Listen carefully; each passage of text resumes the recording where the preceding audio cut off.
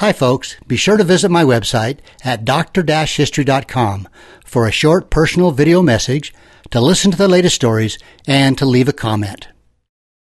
Right now it's time for Dr. History, brought to you by Mini-Cash Sales, 1321 East Main Street in Burley, right across from the airport. Number to call, 878-2091. Zach and the crew, we're going to tell you more about these great folks, but right now, let's just say good morning to the traveling troubadour. Good morning, Zeb. Hello, Dr. History. How you doing? I'm fantastic. How are you? Great. It's a beautiful day out there. In the neighborhood. In the neighborhood. Yes. It's great.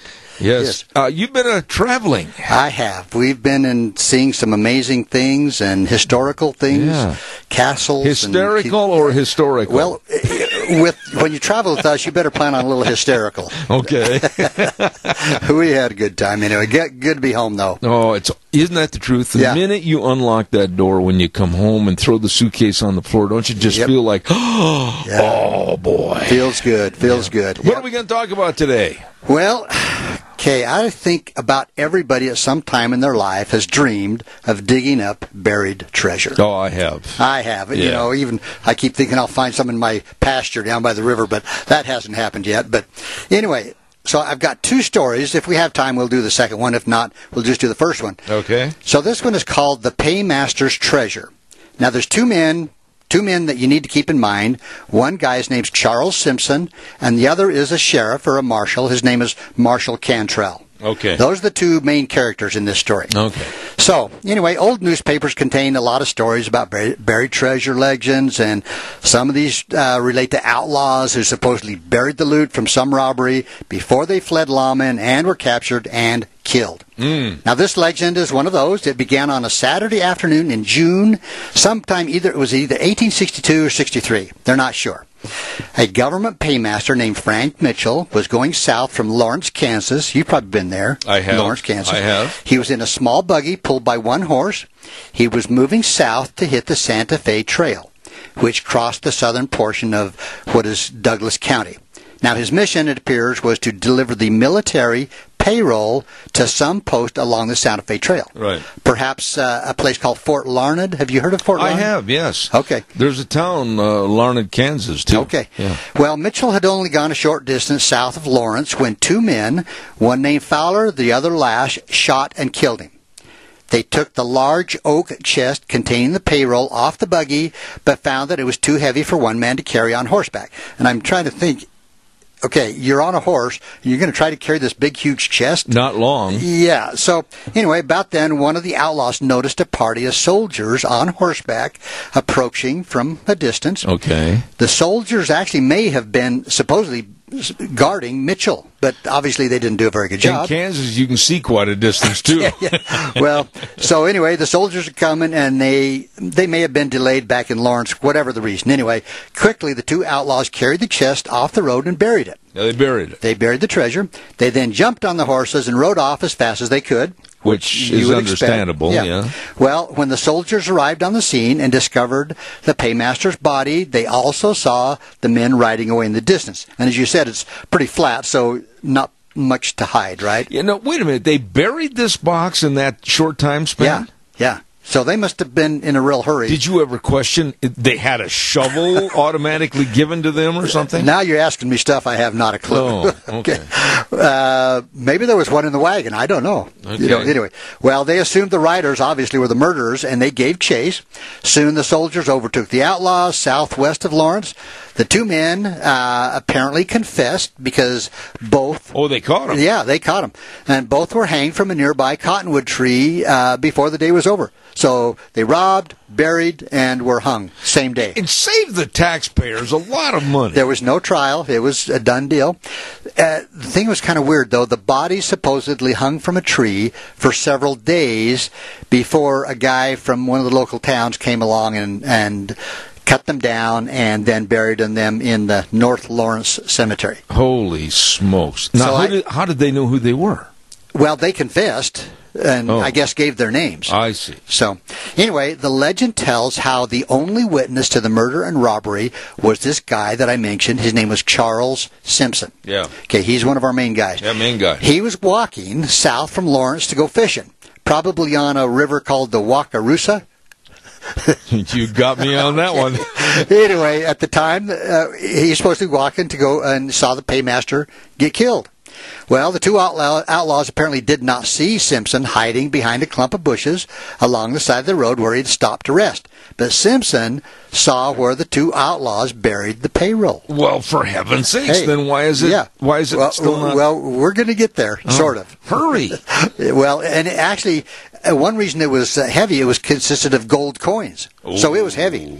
Well, Simpson appears to have told authorities that he saw the killing, but he was actually arrested and confined for 6 months in the Lawrence jail because he refused to divulge where the outlaws had hidden the gold. Well, the poor old guy was just going fishing, and then his life really goes now south. He's in jail. Oh, my gosh. Do you want to take a break here, Zeb? Well, I think we should. Okay. All right. Let's remind everybody about Mini-Cash Sales.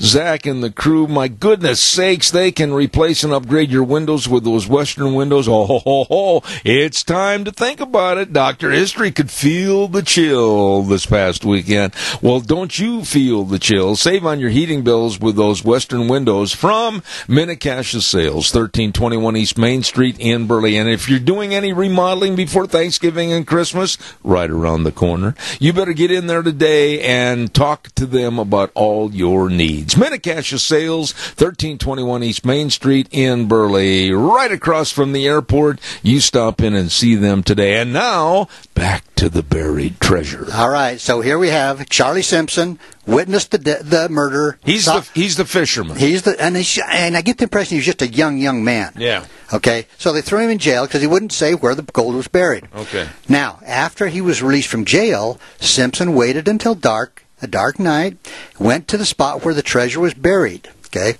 he dug into the ground, located the oak chest, but he was frightened away by some travelers on the road before he could remove it. Well, Simpson filled in the hole, covering the chest, and then left Lawrence. Now, here's what's strange. He did not return until 1878. This is 16 years later. Wow. And it was then that he again tried to recover the gold, and late one night he returned to the spot, dug into the earth, located the chest, but again he was frightened by the sounds of someone traveling on the nearby road, and he again covered the gold and took off. Now, right there, you've given me a clue. This was fairly doggone close to the road. Yeah. Well, it had to be, because those outlaws wouldn't have had much time to go very far away. And so now these thoroughfares in the Old West turned into highways and byways of today. Yeah. So in Kansas, they're running over with their four-wheelers and 18-wheelers a whole bunch of money. Somewhere. Yeah. Well, unfortunately, this legend is not well documented. Oh. Well, anyway. But a Denver, Colorado newspaper story published in 1882 is the sole source of the legend. Now, the story came to light when a guy named Sim W. Cantrell, this is the other guy we're going to talk about. He was Chief Deputy, United States Marshal in Denver, and he was interviewed by a reporter for this newspaper, and the journalist questioned Cantrell about the outlaw money buried over there in the western United States. Now, the legend, according to Marshal Cantrell, came to light one night when a prisoner in the jail at Pueblo, Colorado, warned the jailer that another prisoner was trying to escape. Now, the jailer and Marshal Cantrell, who was in Pueblo on business, stopped the escape. Now, the prisoner who had warned of the escape soon became friends with Marshal Cantrell. Okay, are you with me? Yeah, boy, this is getting tough. Okay. Well, during one conversation, the prisoner asked the marshal if he'd like to enter into a money-making scheme. Here we go. So Cantrell, of course, said yes to keep the man talking. So he wanted to hear the story. Do you want to sell soap? Yeah. So, because this prisoner was actually going to be released pretty quick soon. And so he told Marshal Cantrell how another prisoner named Charles Simpson, the guy that had... The fisherman. Had disclosed, quote, the secret of a large plant of money near Lawrence, Kansas. Uh-oh. Simpson had asked this prisoner to go to Lawrence, dig up the money, in order that Simpson could pay a good lawyer to defend him on a charge of forgery. So now he's in jail again. Oh, boy. Okay. And all this because he wanted to go catfishing. Yes. So anyway, Marshal Cantrell told the prisoner he'd like to learn more, but that he had to go back to Denver, so the prisoner said he would write the marshal and let him know what's going on. I see. So back in Denver, Marshal Cantrell received a letter from the prisoner. It arrived within a week and detailed the story that we've already told, but attached to the letter was a map giving the exact location of the buried treasure near Lawrence, Kansas. And here's what it said. Now follow this really close, Eb, because we're going to go looking. Okay. On the left side going down to Lawrence from Denver, or on east side, you will find 2 sycamore trees. On west side, you will find 2 ice houses. The sycamore trees are large and not more than 20 feet apart. Halfway between the trees and the ice houses, you will find a large walnut stump, and 10 feet from the stump, which is 3 feet through, and due north, you will find the plant 3 feet in the ground. The ground is sandy, no trees around to amount to much. Plant is in an oaken box made out of 2x10 boards, bound with iron, and it has a brass padlock attached to it. You got that? I do, but I'm really concerned about somebody cutting down the sycamore trees. When you visit Arizona, time is measured in moments, not minutes. Like the moment you see the Grand Canyon for the first time. Visit a new state of mind. Learn more at hereyouareaz.com. That's what trees grow, trees get cut down. Yeah. Anyway, when he got the letter and the map, Marshal Cantrell sent a letter to the commander at Fort Leavenworth, Kansas. Yeah. And he was asking whether there had been any funds stolen within the last few years. And many days later, Cantrell got a reply from the general, and the letter actually said from the paymaster's officers that they did not acknowledge any robbery of any paymaster south or even near Lawrence, Kansas. So the military had no record of this robbery or killing. And the guy that was shot and the money that was stolen wasn't even recorded? I guess not. But anyway, subsequent letters between Cantrell and the military authorities at Fort Leavenworth did not turn up anything helpful. In fact, the military thought Cantrell was looking into the robbery of a paymaster safe being carried by the Pacific Express Company between Fort Leavenworth and Atchison, Kansas. But that robbery occurred in 1880. So that wasn't anything to do with this first one. Holy cow. So anyway, Marshal Cantrell dropped the matter until he had to make a railroad trip east of Chicago. On his return journey, Cantrell stopped in Lawrence, Kansas. He told a reporter from the Denver Republic what happened, and here's what he said. He said, I visited the spot indicated by the map, because he had this map, Yeah. So sure enough, everything was there, as perfect as could be. The trees, the stump. The map was complete. Anybody could have taken it and found the spot in the dark. Now, that's what Marshal Cantrell said. So, but this was, like I say, many years ago. Now, the treasure was on the farm of a guy named Shull. And he says, I sought him out and explained matters to him, although I did not give him the exact locality.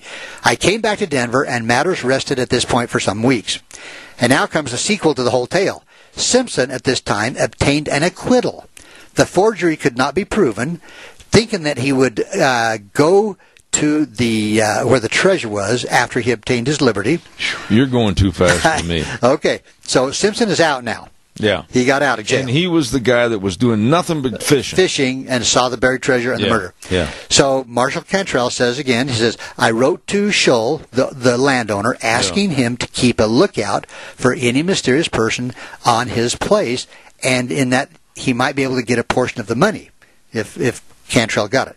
But my letter was too late. This guy wrote back and he said, saying that a man had been there who wore a prisoner's clothes, and who said he had just come out of state prison, and that he also said his name was Simpson. So this was Charlie Simpson. The letter stated he was a fine-looking man with dark hair and eyes, about 6 feet high, and would weigh about 170 pounds, and would suppose his age to be about 28 years old.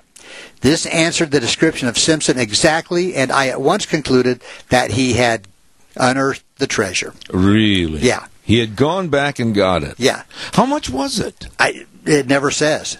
Now, but there's a kick to this. Let me go a little further. Okay.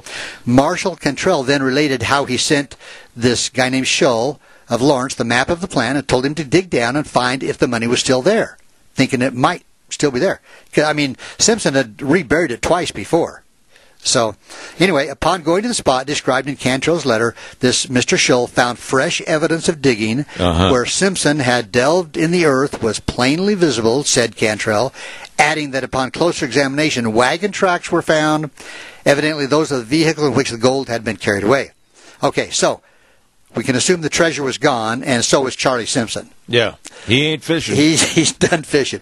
So if he dug up the treasure at the age of 28 in 1882, he surely could not have been the man who, according to the legend, observed the robbers planting the payroll and served a 6-month jail term, because he would have been only about 8 years old in 1862. Yeah, but he could have been like Opie on Andy of Mayberry carrying the fishing pole. But they put him in jail. Oh.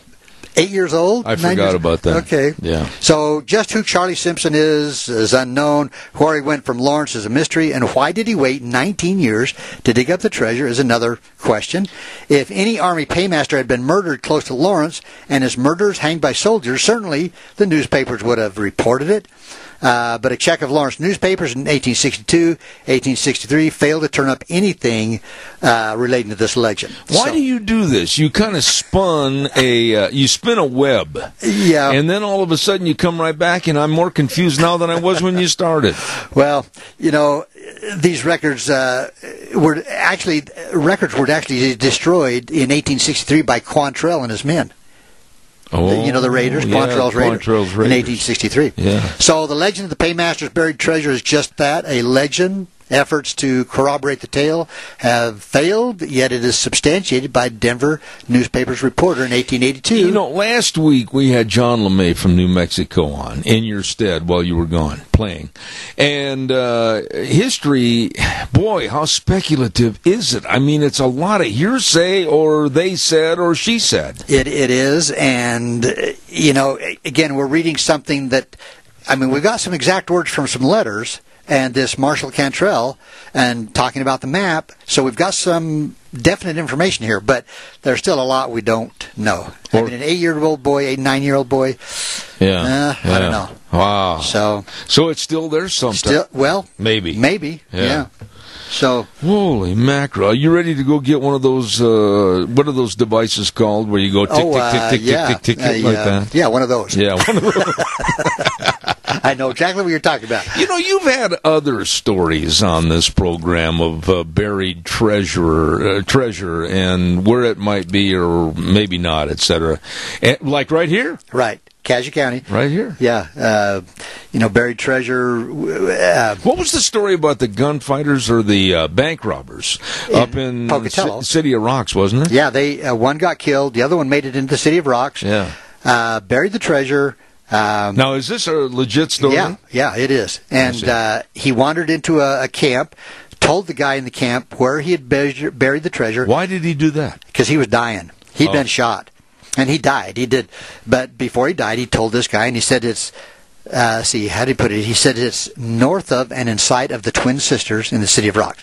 Well, that's a big area. Oh, yeah. And supposedly nobody's ever found it. There was some saddlebags found in, I think it was 1973 or 4, from a different bank robbery. Really? That had been discovered, yeah. Really? Was there anything in them? Yeah, the money was still in them. Really? And I don't know much about that. I've just heard bits and pieces. And you got to look at it logistically.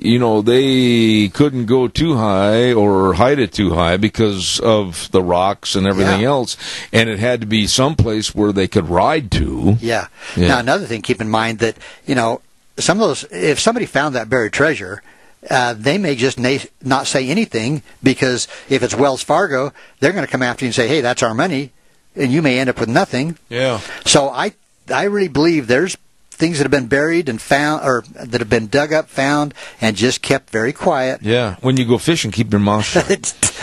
If you see somebody killed, I don't know. You might want to go ahead and tell them where it's buried. So up there, and I was talking to my dear friend George Montgomery one time, and he was telling me approximately where they buried that, or those outlaws left the money. And it's probably still there. You would think, though, was it in a strong box, or was it in saddlebags, or whatever? It doesn't say. I'm assuming it had to be saddlebags, because he rode all the way from Pocatello. That's, 70 miles. Yeah. So I'm assuming it had to be saddlebags, and I don't know how much. Wow.